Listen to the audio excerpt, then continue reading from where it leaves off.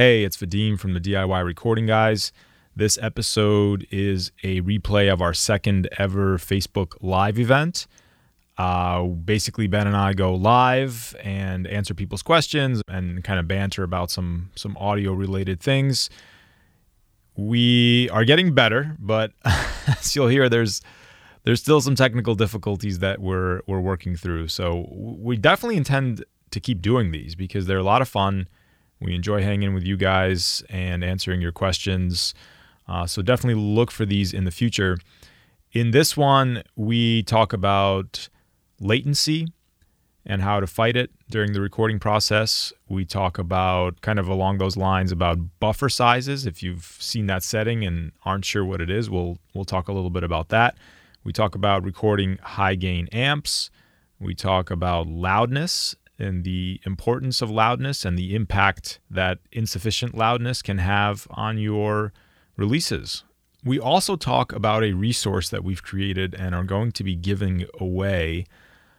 This is a SMART goal setting tool designed to help you set very clear goals for releasing your music, and then kind of takes you through a series of steps which helps break those goals down into very manageable kind of bite-sized day-to-day tasks. It's something that I use myself all the time for both music and non-music related things. And there's also, you'll hear, a bit of a prize where if you actually go through with using the tool, there's a bit of a prize that we're giving away as well. I'm going to be posting a video in the Facebook group on how to use the tool, as well as the link where you can download it. We're probably going to start with releasing it just in the Facebook group to get some feedback and maybe tweak it before we release it widely. But guess what? The Facebook group is yours to join. We welcome everybody to join that Facebook group. So if you haven't yet, go on Facebook, search for DIY Recording Guys. You'll have access to the community. It's a very friendly community. You'll have access to this. You'll have early access to this SMART goal setting tool, which again is yours free to download and use. And you'll be able to get a heads up on future live events. I edited out most of the technical difficulties, except the ones that were especially comical, which I left in. But there is some good content in this episode. Enjoy. You're listening to the DIY Recording Guys podcast, your one-stop information source for DIY music production, with your hosts, Vadim Karaz and Benjamin Hall.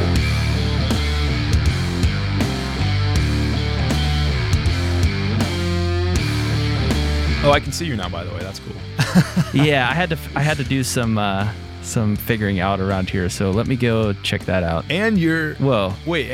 So you're watching this live and you're streaming your own live? Yeah. Wow, you're really breaking the system here. It's Inception levels of Yeah, I don't even know how you did that. What's up, Terrence? All right, so guys, if you're just joining us, welcome. We're the DIY Recording Guys. Our goal is to help you record your own music and produce your own music. We do these live Q&As. This is the second one we've ever done. We're having some more technical issues. I guarantee the next one will be the best one. But if you have questions, definitely post your questions in the chats and we'll get to them. And if not, I think we got some questions offline, Ben. So if you want to talk about those. Yeah. So my one friend, Maddie, who has been interning at my studio, she had a couple questions that I thought would be relevant for us to talk about. So I don't know if you already prompt for this, Vadim. I was a little bit distracted, but if you guys have some questions, go ahead and post them below and in the chat, and we'll get to them live. But otherwise, let's dive into a couple of these topics that we could talk about, and we can either banter off of that, talk about that, or if any of you watching, have any other questions, I will definitely field those. So, first question was all about loudness, and I think that you had a really in-depth blog post about this, didn't you, Vadim? Yeah, I had a 3-part. It meant to be a 1-part blog post. It ended up being 3, but yeah. The saga of the loudness. So the specific question I thought was a really interesting and relevant question for songwriters who want to get their music out there, or people in a band in general. The question was along the lines of, will people take my personal recorded music less seriously if it's not as loud as other people's music, which I think is a really interesting, almost philosophical type of question. And I think that kind of gets at the idea that maybe loud is always better. So I definitely want to get in and talk about, is loud always better? When can it be better? When is it worse? First, talk about what loudness is, because it was confusing for me at first. I remember, digital recording, you have your meters and stuff can't go above 0, and it's hard. What is loudness? What do we even mean by loudness? I can remember in a old episode, maybe off the top of your head, but one of our, maybe in the single digits of the DIY Recording Guys podcast, we talked, I had an analogy of, in the digital realm, when we think about loudness, we don't think of, when you're turning something up, you don't think of how high something can get as far as, one loudness level is higher than another, and this infinite level of, I can always add more loudness, and there's always going to be maybe more watts I could put into something to make it louder. But instead we think in terms of a ceiling that can't be eclipsed, because once you eclipse this ceiling in the digital world, then you get this thing called distortion. So what loudness is in that terms is essentially compressing your audio to a point where you're getting up as close to that ceiling as possible without going over, or maybe going over, in the terms of if you maybe want to induce some distortion. We could talk about that too. But another way to think about loudness too is it's the average level of the volume when we hear things back. It's not the peaks, it's not the valleys, but it's the average root mean square. Another way to determine averages. But that's how the human ear perceives how loud music is. Did I explain that well? Yeah, I think so. I like that, the last thing you said, where it's the RMS level, or that's another way to just quantify the average level, is how we perceive loudness. Mm-hmm. And there's a few different ways of measuring that too. RMS is probably the most basic way, and that's just a strict average of all of the frequencies combined, all the way down from 20 hertz up to 20,000 hertz. But there's other ways of measuring loudness too, LUFS, loudness units, full scale, or different methods of calculating what the loudness is that take into consideration how sensitive the human ear is to different frequencies. So sometimes you can use different measuring tools and things along those lines to figure out how loud something is, because something with a lot of, maybe a lot more bass frequencies in it, for example, EDM or hip hop, you could have a lot more energy in the low frequencies, but it not appear as loud as something that has a lot of energy in the frequencies of a human voice, because that's what our ears are most sensitive to. Right, and when we process for loudness, there's different tricks that you can use to take advantage of that. So maybe get into that question specifically, as if your music can suffer from not being as loud as the competition's music. Yeah, I think a really good example that I heard once on another podcast was they were playing audio clips from the original Thriller from Michael Jackson and the remastered version that came out 20 years later. And the only difference in the two versions really is that the remastered version is compressed a lot more. So the RMS level it's at a higher level. The audio signal is more compressed. And when you compare, if you volume match, so if you import them both into your digital audio workstation and you line up the volume levels of both tracks and compare and contrast, and that's what they did on the podcast, the original version, I think, sounds objectively better than the remastered version. Really? Because it has more punch and all of the like kick and snare. It just sounds more alive. So I think especially in situations where, let's say, if you're going to be streaming your music through YouTube in particular, YouTube normalizes everything, I believe. So if they're going to turn down your volume to match the level of everybody else out there, you would be well suited to keep as much dynamics in your music as possible, because it's going to sound punchier and more, it's going to have more perceived energy, I think. If you want to learn about this in detail, definitely check out my blog. It's calmfrogrecording.com/blog. And I'll just give you the spoiler alert version is in part 3. It's like the Lord of the Rings epic, right? And in Return of the King. Oh my gosh. In part 3, that's exactly the conclusion I draw. And that's what actually sparked me to write the article, was that there was a thing started in like the late 90s, early 2000s called Loudness Wars, which you may have heard of, where everybody was trying to get their albums to sound louder and louder, because the idea is this. If your song plays on the radio, or you put in a CD and you get this really loud song, and then you put in another CD and it's quieter, you're going to think that sounds worse, right? So people started trying to push things louder and louder and louder, and what you end up sacrificing, as Ben said, is dynamic range or dynamics, right? So instead of getting that really punchy transients, everything's kind of compressed down and less punchy. So that's been going on for a while, for the better part of 20 years. And I think it's pretty much over now. And the reason it's over now is because streaming services, not just YouTube, also Spotify, also Google, also iTunes, they're all turning down things that are too loud, because the way people listen to music now is they listen to a playlist. And if one song is louder or less loud on a playlist than another song, then that's going to be jarring, right? So yeah, so these streaming services are starting to turn stuff down anyway. So yeah, there's no point in pushing your loudness to the point of sacrificing dynamics.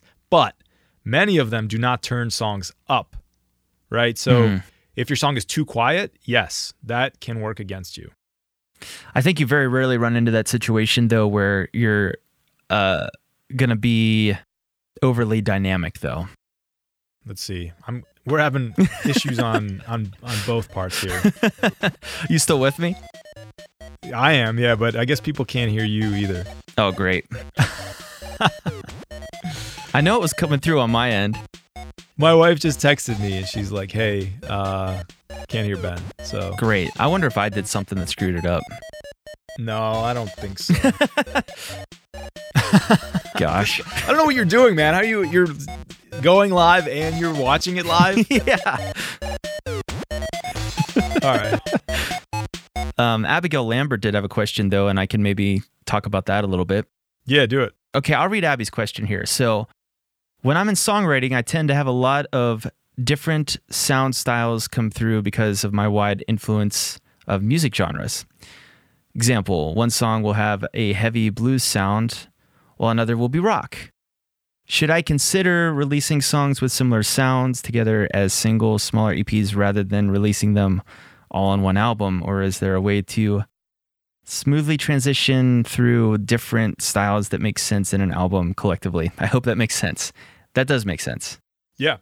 So I think just in general, with the way the music industry is now, I think that it makes a lot more sense to release songs as singles or smaller sound bites rather than do a full album. So yeah, I would say probably a simple way to fix that is just release songs in singles, or maybe a couple at a time, and ask for feedback from your fans. You know, put it out there and just see what they're liking more, and maybe you can try to specifically write more in that style or genre.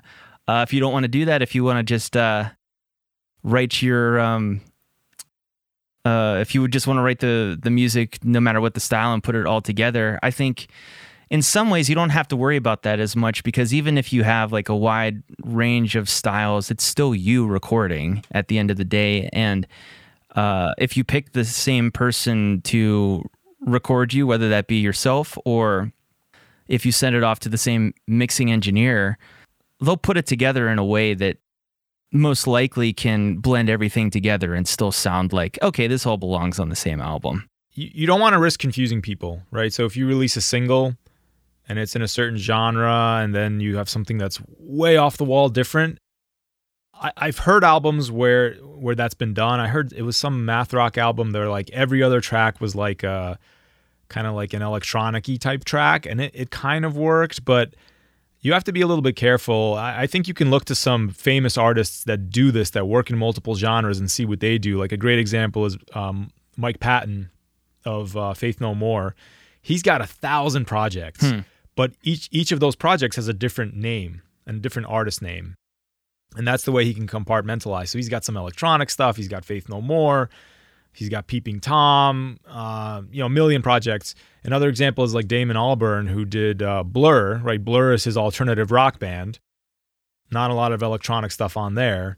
But then he's got Gorillaz, and Gorillaz is his electronic project. And that is consistent. Which is his best project, I think. Yeah. And he also had a self-titled EP, which was really good. So that's an example of like, people when you hear Gorillaz, you think of like your artist name as a business. It's a brand, right? You know what kind of sound you're going to get. If he was releasing Gorillaz songs under Blur, then Blur fans would be confused, and the Gorillaz fans may never find it because they're not Blur fans, and vice versa. So I would consider, first of all, it's perfectly acceptable in 2020 to release one-off, two-off songs here and there, singles, small EPs. A lot of artists do small EPs now, especially because of how we consume music, which is through streaming. So it's perfectly acceptable to line up your songs, compartmentalize them into things that work, and pick maybe you have two different projects, two different artists that you're working and releasing music under. I think that's probably a better way to go than risking like somebody finds one of your songs and they're like, oh, this is awesome, I love this, I'm going to check out the rest of it, and then the rest of it isn't quite cohesive. Mm-hmm. So think about that. But to your point, Ben, I think that's a really good point. If you are releasing a group of songs, even if they're songs that were recorded at different stages, it's a good idea to have them mixed by a single person. They'll sound more cohesive that way. Or if not, then at a minimum, mastered by a single person, so they can at least be consistently loud and have consistent dynamics and consistent tone. So you don't have something that's like really bass heavy and then something that's bass light, and it sounds like a mixtape. It sounds like a mixtape you made in high school, right? Yeah. So so those are some things to consider. I think there's some bands out there too that have a really diverse sound in and of themselves. So one song can be like maybe a little bit more funk rock, and others can be a little bit more metal, but it's the same members playing the same instruments, and it's just on the same album together. So especially if you have really similar tones. And I think one thing that can kind of tie that all together, or a couple things rather, is the same drum tones the whole way through the album and the same vocals. I think you can get a little bit more experimental with the bass and guitar tones, but if the drums and the vocals stay consistent the whole way through, then I think you can bring a lot of different styles together that way. Totally. And don't get me wrong, I love when albums have some diversity to them, when there's different types of songs. But you just got to be careful with something totally off the wall. You don't want to have like a EDM track like next to your 13/8 prog metal track. Like, even though you may like both, you may create both styles of music, that probably is too big of a stretch. So kind of have to use your judgment there. But in general, I mean, I love having diversity on an album when I listen through it. I still listen to albums even on streaming. I'll put on an album start to finish all the time. Yeah. So. Yeah. I feel like that's less and less common to hear full albums that are like that, though. That are what? Really diverse soundscapes. More or less, you find artists that, like you said, Damon Albarn, have a whole bunch of different projects, but they keep it very consistently one style or another. Because when I think back to the more, what I would call diverse genre bands, off the top of my head, I think of bands like Incubus. Or Incubus 311, 311, or even Red Hot Chili Peppers from their earlier days, because they had some like 80s metal stuff and then just straight up funk. Yeah. So, it's interesting. I like talking about that stuff. The Incubus album Science, which is like to this day one of my favorite records. And I think Make Yourself was a wonderful record, and they kind of started, in my opinion, going a little bit downhill after that. But that album Science actually is a really good example of what you're talking about, because it had some that was back when they were, I think, really inspired by the Red Hot Chili Peppers, and they had some really kind of funk metal type songs. But then there was like a totally electronic song on there with like scratched samples, and they had a DJ in the band, and it's great. It works really well as an album. So yeah, you have to. I guess it's not always cut and dried, but you gotta use your judgment a bit. And I love what you said, which is get feedback from people who listen to your music. Yeah. They'll tell you like, hey, I'm not really sure what you're going for with this release, or like, it works really well. Yeah. So ask for that feedback. Yeah. Very good. What do we want to get into now? Oh, by the way, guys, so a whole bunch of other people joined in the DIY guys community. So just want to let you guys know we're just hanging out. Vadim and I were answering questions that you might have. He talked about SMART goals earlier. Oh yeah, you guys missed my lecture on SMART Yeah, goals. we missed the whole lecture, but we will be reposting this video, at least Vadim's portion of this, because he has both of our audio and the whole video. Yeah, even though it looks like garbage because I was dragging windows around. Anyway, we'll get you one way or the other. But yeah, if you missed it, so we came up with what episode was it that we threw down the challenge for people to make songs during lockdown? I want to say it's 15. But it might be 16. Yeah, I think episode 15 at the end of 15 or 16. We gave a challenge to our community. Said, you guys record your songs, send them to us. We will give you feedback, and we're taking that a step further because we know how hard it is to get started. So we've come up with a system, SMART goal system, that's going to really break this down for you and help you set a clear goal for releasing music, and then take you through a step-by-step process on how to do it. And the cherry on top is if you work the process and fill out the template, then there's a chance that either Ben or I will mix your song. And we're going to have multiple winners here. We just don't want to say we'll mix everybody's song in case we get 300 submissions and it takes us a month to mix them all. So yeah. Anyway, we're gonna post the link in the Facebook group along with this video. So rewatch that. It'll explain exactly how to do it. I shared my screen. Fill it out or download it, then fill it out, send it to us, set your goals, and then you can get a free mix. It's great. Got nothing to lose. Exactly. Nothing to lose. Nothing to lose. All right. So once again, if you guys have any questions, post them down here in the chat and I will read them. Yeah. So we had one other question from Maddie, and she had a question about how to deal with delay whenever and this isn't pedal effect delay. This is you plug in your headphones into your laptop and want to record something, and instead of hearing the track whenever you play the chord, you hear a slight... I'm going to grab something to answer this. Keep going, go ahead. Though. So you hear a slight delay. It could be half a second or even longer than that, of the sound playing back instead of it being instantly played. And what we call that is latency. And what that's caused from is there's settings in your computer that you can manipulate that basically tell it how much data do you want me to process at any particular time. And they're found in different places in different audio programs. I know in Studio One, you can bring up a shortcut menu for that is Control, comma. And then under there, it's usually called a buffer. It's usually your buffer settings. Yeah, there's some buffer settings in there. My setup, I have two different buffers. I have you used to use Focusrite, correct, Vadim? Whoop, there it is. That's what I'm going to show, yeah. So it has the Mixtool app separately, right? Did you ever use that? Not for all of them, but yeah, some of them, it's called like Mix Control or yeah, something. So the Focusrite that I use has Mix Control, and you can set the buffer settings right there. It's just actually I have it up right now. It's in the bottom corner, it says settings and then ASIO buffer. Then you could set that anywhere from 1 millisecond to 20 milliseconds. And well, why would you want to change that? Why wouldn't you want the fastest or the smallest buffer, which means the less latency possible? Yeah, so the way to think about buffer is it's your computer kind of going to take the audio and then coming back with it. Right. So the shorter your buffer time, like the more times it has to run back and forth with smaller packets of data, which gives you lower latency, but it's a bigger drain on your CPU. Right. Right. So go with that thought. Yeah, go ahead. Yeah. So why would you want to change that? Well, if you're recording something, you want the least latency possible, the smallest buffer. so that you don't hear that delay in your headphones. You want it to be as instantaneous as possible so you can play along with your tracks and be accurate and not be affected by hearing that small delay in your headphones.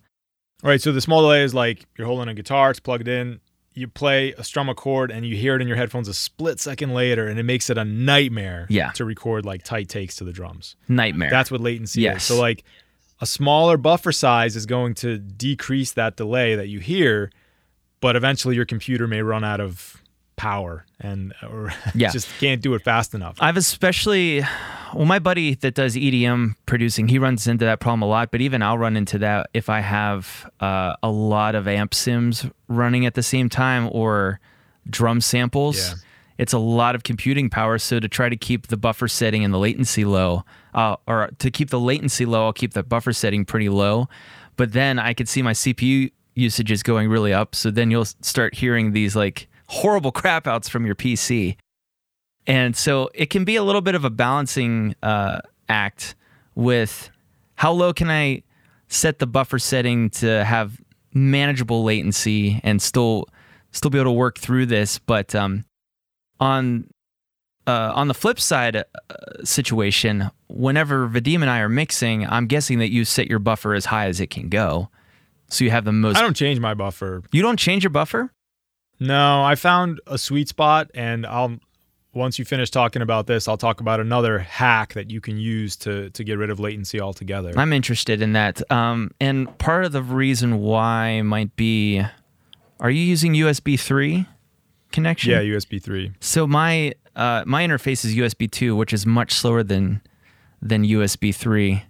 So that might have some play in it as well.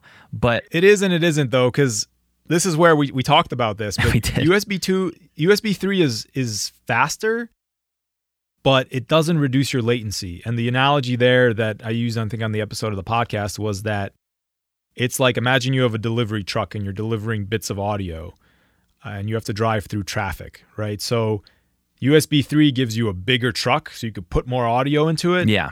But it still has to sit in the same traffic, essentially. So it doesn't really get you a latency, doesn't buy you anything in terms of latency. Thunderbolt is like nearly no latency. Yeah. That's like the cream of the crop. Which is what I want to upgrade to eventually. But the whole point I was giving, and then I want to hear your hack for it. The point I was going to make is when I do mixing and I have a lot of plugins, especially the Neural DSP stuff, they are crazy CPU heavy, but they sound great, so I use them. I'll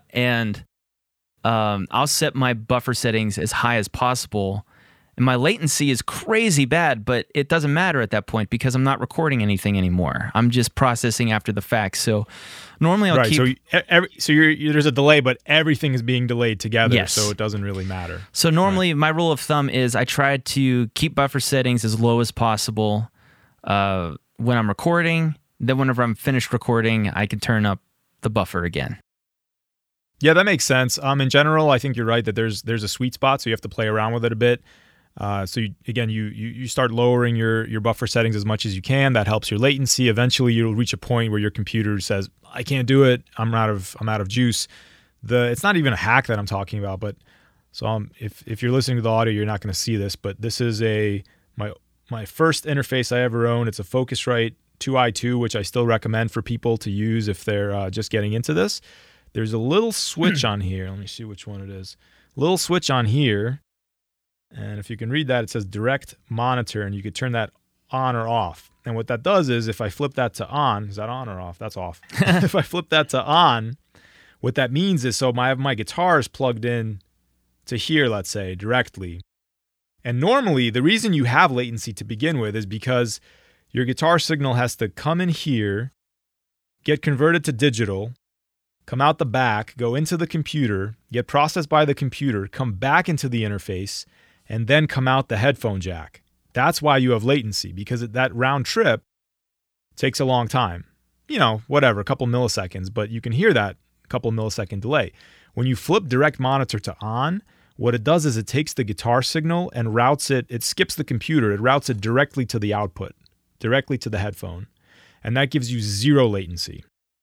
And so if you have an interface like this, check for that option, direct monitor, flip that on for recording, and you'll be able to hear yourself with no latency. Now, what that means is you can't, like you said, if you're using amp simulator plugins or something like that, you won't be able to run through those plugins because the sound's not getting into the computer. So all you'll hear is your direct in tone. Mm-hmm. But that's most cases that's going to be fine for you for recording. So yeah, you got to get your buffer sweet spot anyway. But if you're still struggling with that, I always like to use this option when I'm recording. Great hack, Vadim. I did not know about the direct monitoring thing. That's cool. Yeah. I don't think that exists on my version, the bigger i8. I don't know if it does. You might. I think there's a way to do it within the mix control though. In fact, I'm almost certain. Yeah, I think you're right. I think I accidentally did that to a drummer, and I didn't realize it. Mm-hmm. And so, yeah, if you don't mute the channel, I think if you unmute the channel in mix control, I think it effectively does direct monitoring. Gotcha. Yeah, I had the room mics as loud as the direct mics, and it was bothering him really bad. So yeah, I would imagine.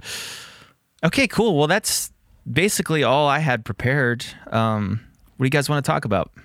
We got another 10 minutes. Do you have any questions? I don't get any questions on my end. Just friendly comments. What's up, Jess? I do want to say I started telling you about this, but I had I got snagged where I'm in a band now officially. It's the way it happens, I'm pretty man. pumped about that. You mix an album, you join a band. Exactly. I did an EP for this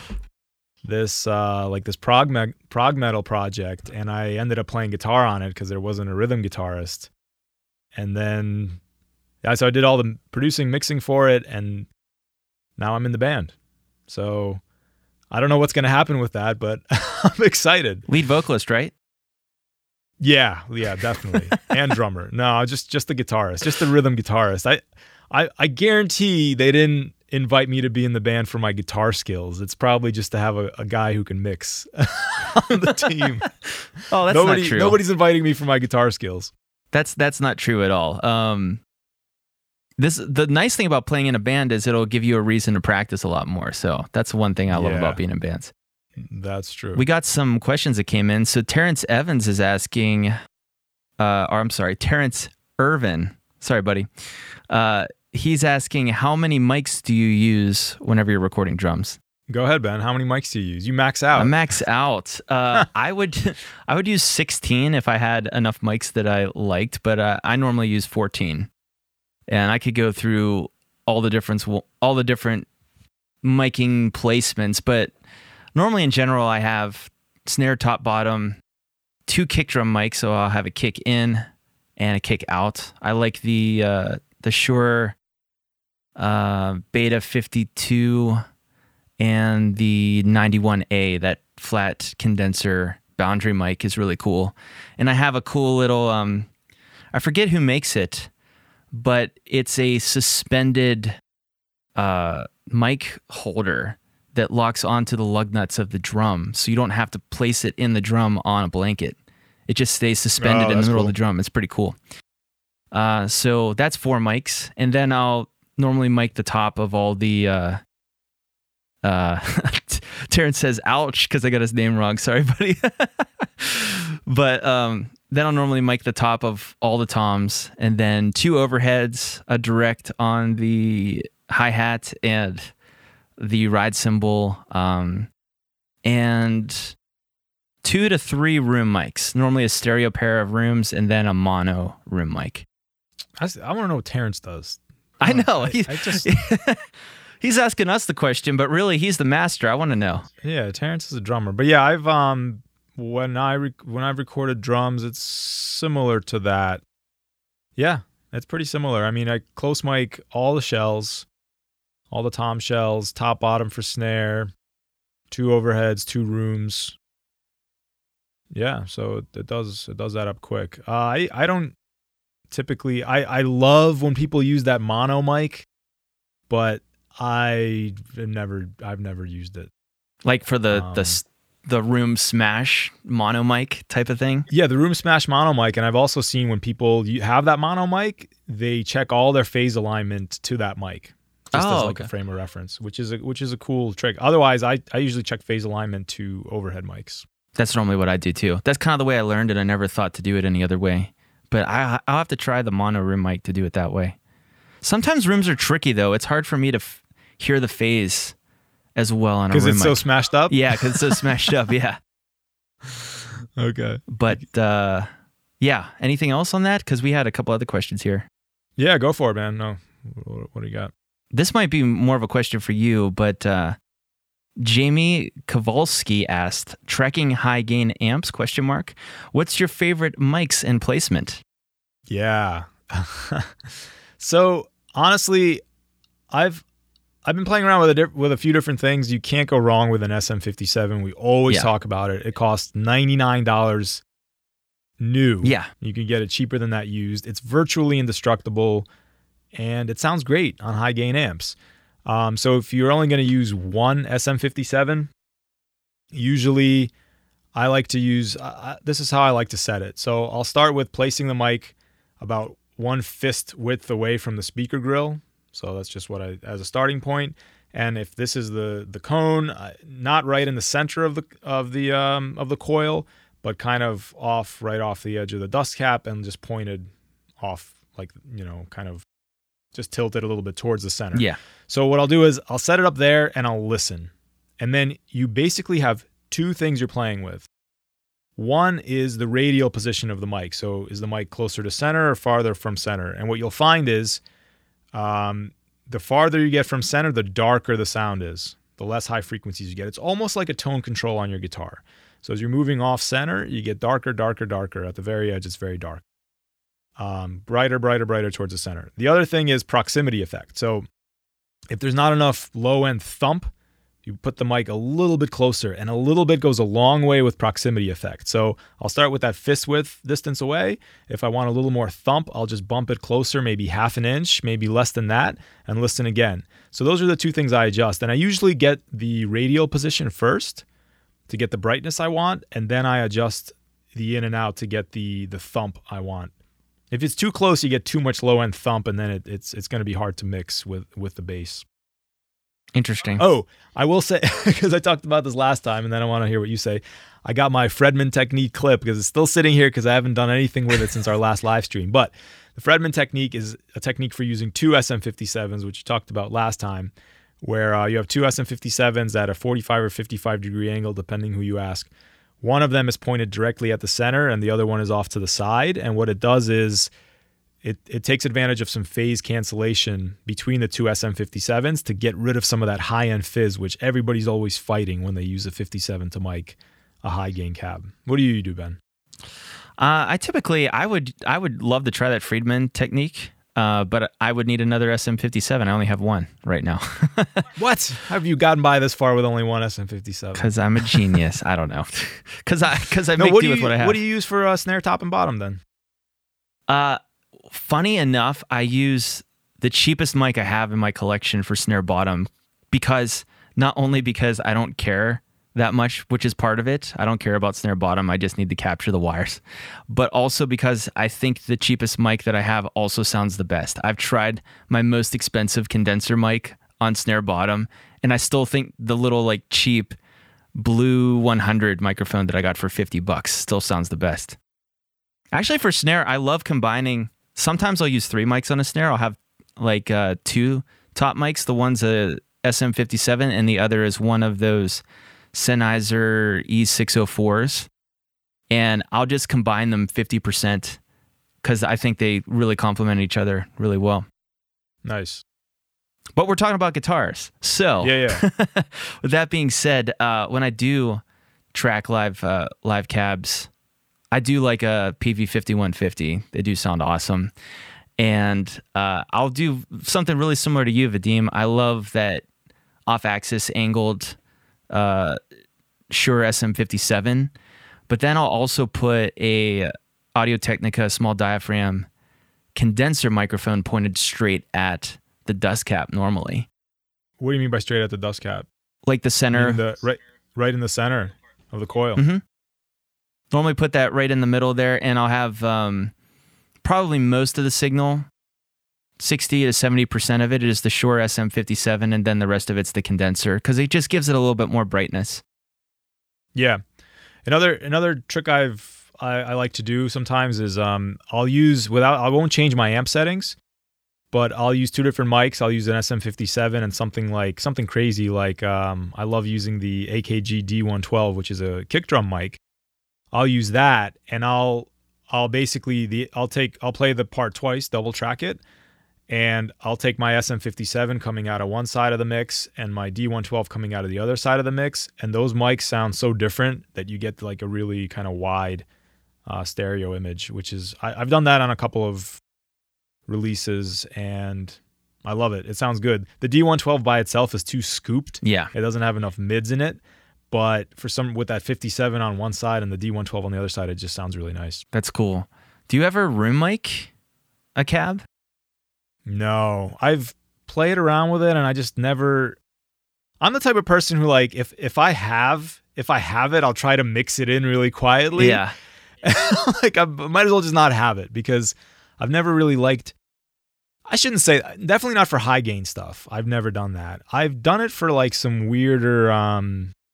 almost like Black Keys-ish type stuff where I want that roomy sound. I've done that, and I've actually done another thing which I tried once and it kind of worked, which is where I recorded it and then I set up a stereo XY pair and recorded that back from my studio monitors, just the sound coming out of my monitors. Okay, yeah. To fake some room sound, and I blended that back in, and it gave a little bit of kind of depth and atmosphere, almost like a reverb, but just like a natural reverb. What about you? You use a room mic for cabs? So the reason I got into that for two reasons. One, my favorite album of all time, Sound Awake by Carnival, they used all kind of room miking on all the guitars. Oh, which is insane, and it sounds great. So that kind of inspired me to try it like all the time when I'm recording bands. But the second reason is because my brother-in-law plays in like new what would you call it? Like a neo revival 80s hair metal style band. So it's kind of like Steel Panther. That's okay. Yeah. Okay. So it's got that like 80s hair metal, but it's like modernized and updated with like slam and drums and stuff like that. So we have a high gain amp, but also want that arena sound. So I've tried throwing some ribbon mics in the room just to get a little bit more of that room sound to it. Does it work? It works a little bit. You just have to be careful with how loudly you mix it in, because you start to get some phase issues and it takes away from like the main guitar tone. Yeah. I'm getting ready. It's funny for this band that I've joined now. When I did the EP, I used amp modeling for the guitars, and I got a pretty good tone out of it. I used like a dual rectifier emulation. But for the next stuff we do, we're going to be working on another single. I decided I'm going to go with a tube amp. I'm going to use my PV6505 head. So that's going to give me a nice opportunity to record a bunch of stuff for the podcast. So I'm going to do a whole thing on dialing in that tone. I've just been kind of, well, dang it, I've been procrastinating it, Ben. But you need to get your SMART goals in order. I do. Absolutely. Same with me too. I'm gonna go through your sheet. It's an awesome tool. I can't wait to use it myself. Cool. So we had some other questions. What beer are you drinking, Ben? I am drinking Troegs Java Head Stout. Right on, man. Troegs. That's an Eastern PA beer. That's my neck of the woods. It is. Right? Yeah. Yeah, it's a Philly beer. There's a lot of good breweries out by you. Oh yeah. Tons of good ones. Okay, what else we got here? Oh, Terrence. He replied back to us. He's got kick in, kick out, snare top at bottom, each tom, hi-hat, ride, directs, two overheads, fat, P-H-A-T. Do you mean fathead mics? Curious. Oh, yeah, I think that's what he means. 4 room mics, usually 20 mics. 20, there you go. He's a drummer. Usually, I feel like when I get recorded stems for drums, I feel like 90% of the time, I don't even use the hi-hat mic if there was a hi-hat mic. There's so much hi-hat everywhere on the overheads and everything. I never ever think to myself, where can I get more hi-hat? I almost always just mute that freaking mic because it just makes a mess of things. The only reason why I use it is it helps give more directionality, like in the headphones. Okay, fair enough. Because I'll get most of the sound more off to one side. Right, because most of the signal does, I agree with you, it comes from the overhead. And depending on the drummer and where and how loud. There's so many drummers that just are so heavy-handed that hi-hat is just blasting loud. Yeah, I run into that all the time, and it's something I fight all the time in mixes, actually, when there's hi-hat bleed, especially in the snare mics. Brutal. So yeah, if you're a drummer, go light on the hi-hat, and I don't know if you need a mic on it. It depends. Yeah, I agree. Terrence is a professional drummer, so I'm sure he's got his technique. Oh, of course. So Bobby Meta, he also had a comment about drums. This would be interesting to talk about. He said he heard that you can get an accurate drum set picture using just one ribbon overhead mic and a kick mic. I love it. Yeah, I've never tried that, but we talked about on our recording drums episode with Eddie Vesey. We talked about a 2-mic technique. We can add that to the list. I mean, I love the idea of it. Actually, I think, Ben, for 1-mic technique, you said you would use an SM7B like behind the drummer looking at the kit. Yeah. This is almost like a similar type of concept. And then he's just saying, add the kick drum mic in there to get, you want a big kick drum in most cases. So I agree with that. I think the really big thing to keep in mind with that technique is it really requires the drummer to play the drum set like it's one cohesive instrument. And what I mean by that is, even though the drum set is a whole bunch of different parts, you've got cymbals, you've got drums, pedals, sticks, they really should all come across as a similar volume. You know what I mean? So especially if you have one microphone on all of that, if your drummer plays with his hands a lot heavier than he plays with his feet, or maybe his snare drum hits way louder than any of his toms, or the hi-hat's the loudest thing, then those maybe imperfections in the playing are going to come across even stronger using less microphones. Yeah. My personal preference for if I was telling somebody to do a 2-mic technique and then I was going to be mixing the song, I would tell them to use two overheads, because as long as I can pick up any kick drum, I can trigger a sample and get a good kick sound. I can do the same thing for a snare. And with the 2 overheads, I'll still have enough stereo image to make the kit sound like it's stereo. Because the problem with that, I could see with that technique, is you're going to have a mono kit. Your kick drum is going to be in the middle. You got a mono overhead mic. Everything's going to be coming down the middle. And I'd be scared to try and stereoize that somehow with some kind of wizardry. It probably could be done, but my preference would be 2 overheads. I've done that before. I've gotten a mix where the whole kit was mic'd with 2 overheads, and I used some samples and got a pretty good sound. You could also fake a room sound pretty good with overheads. Mm-hmm. Cool. We got a couple other comments here. Terrence also mentioned for recording gospel, they do a lot of intricate hi-hat work. So that's another reason to use the hi-hat mic. Okay. I could see that. If you got, okay. It's not just a Meshuggah track, right? That's the only stuff we care about here. No, I'm just kidding. We care about it all. It's the only stuff I record, it seems. All right, what else we got here? For drums, you really need a Sennheiser MD421, also for toms and hi-hat, snare, similar frequency curve vein as SM57. That's a pretty ubiquitous mic. I don't own one, but I see people talking about that all the time as another popular on guitar cabinets. Yeah, I don't have one either. I love the Sennheiser E604s for toms. They sound great, and they're easy, the clip-on ones. Well, looks like the chat has dried up, and I'm getting pretty tired, so maybe we might call it a night. Yeah, let's call it a night.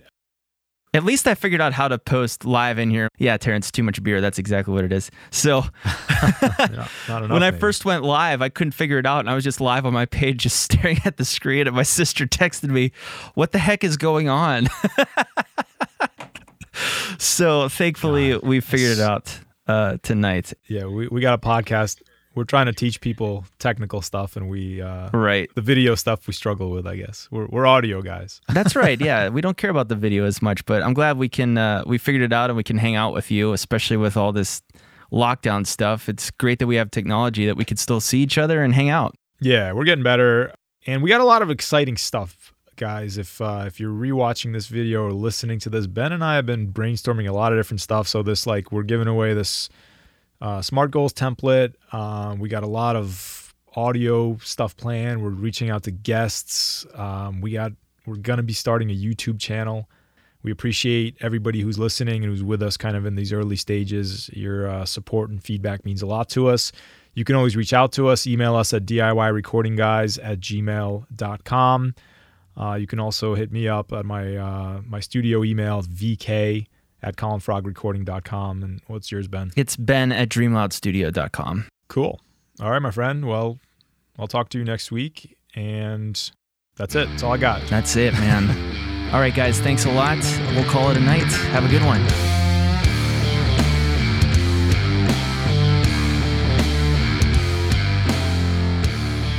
If you're enjoying the podcast, take a minute to leave a rating wherever you like to listen to it, or share it with your friends on social media. Also, Benjamin and I are working engineers, and we love helping people turn ideas into finished productions. So if you're interested in working with one of us, or just want to discuss a project you're working on, reach out. You can find my work at columnfrogrecording.com, get me on Instagram at columnfrogrecording, or shoot me an email, vk@columnfrogrecording.com.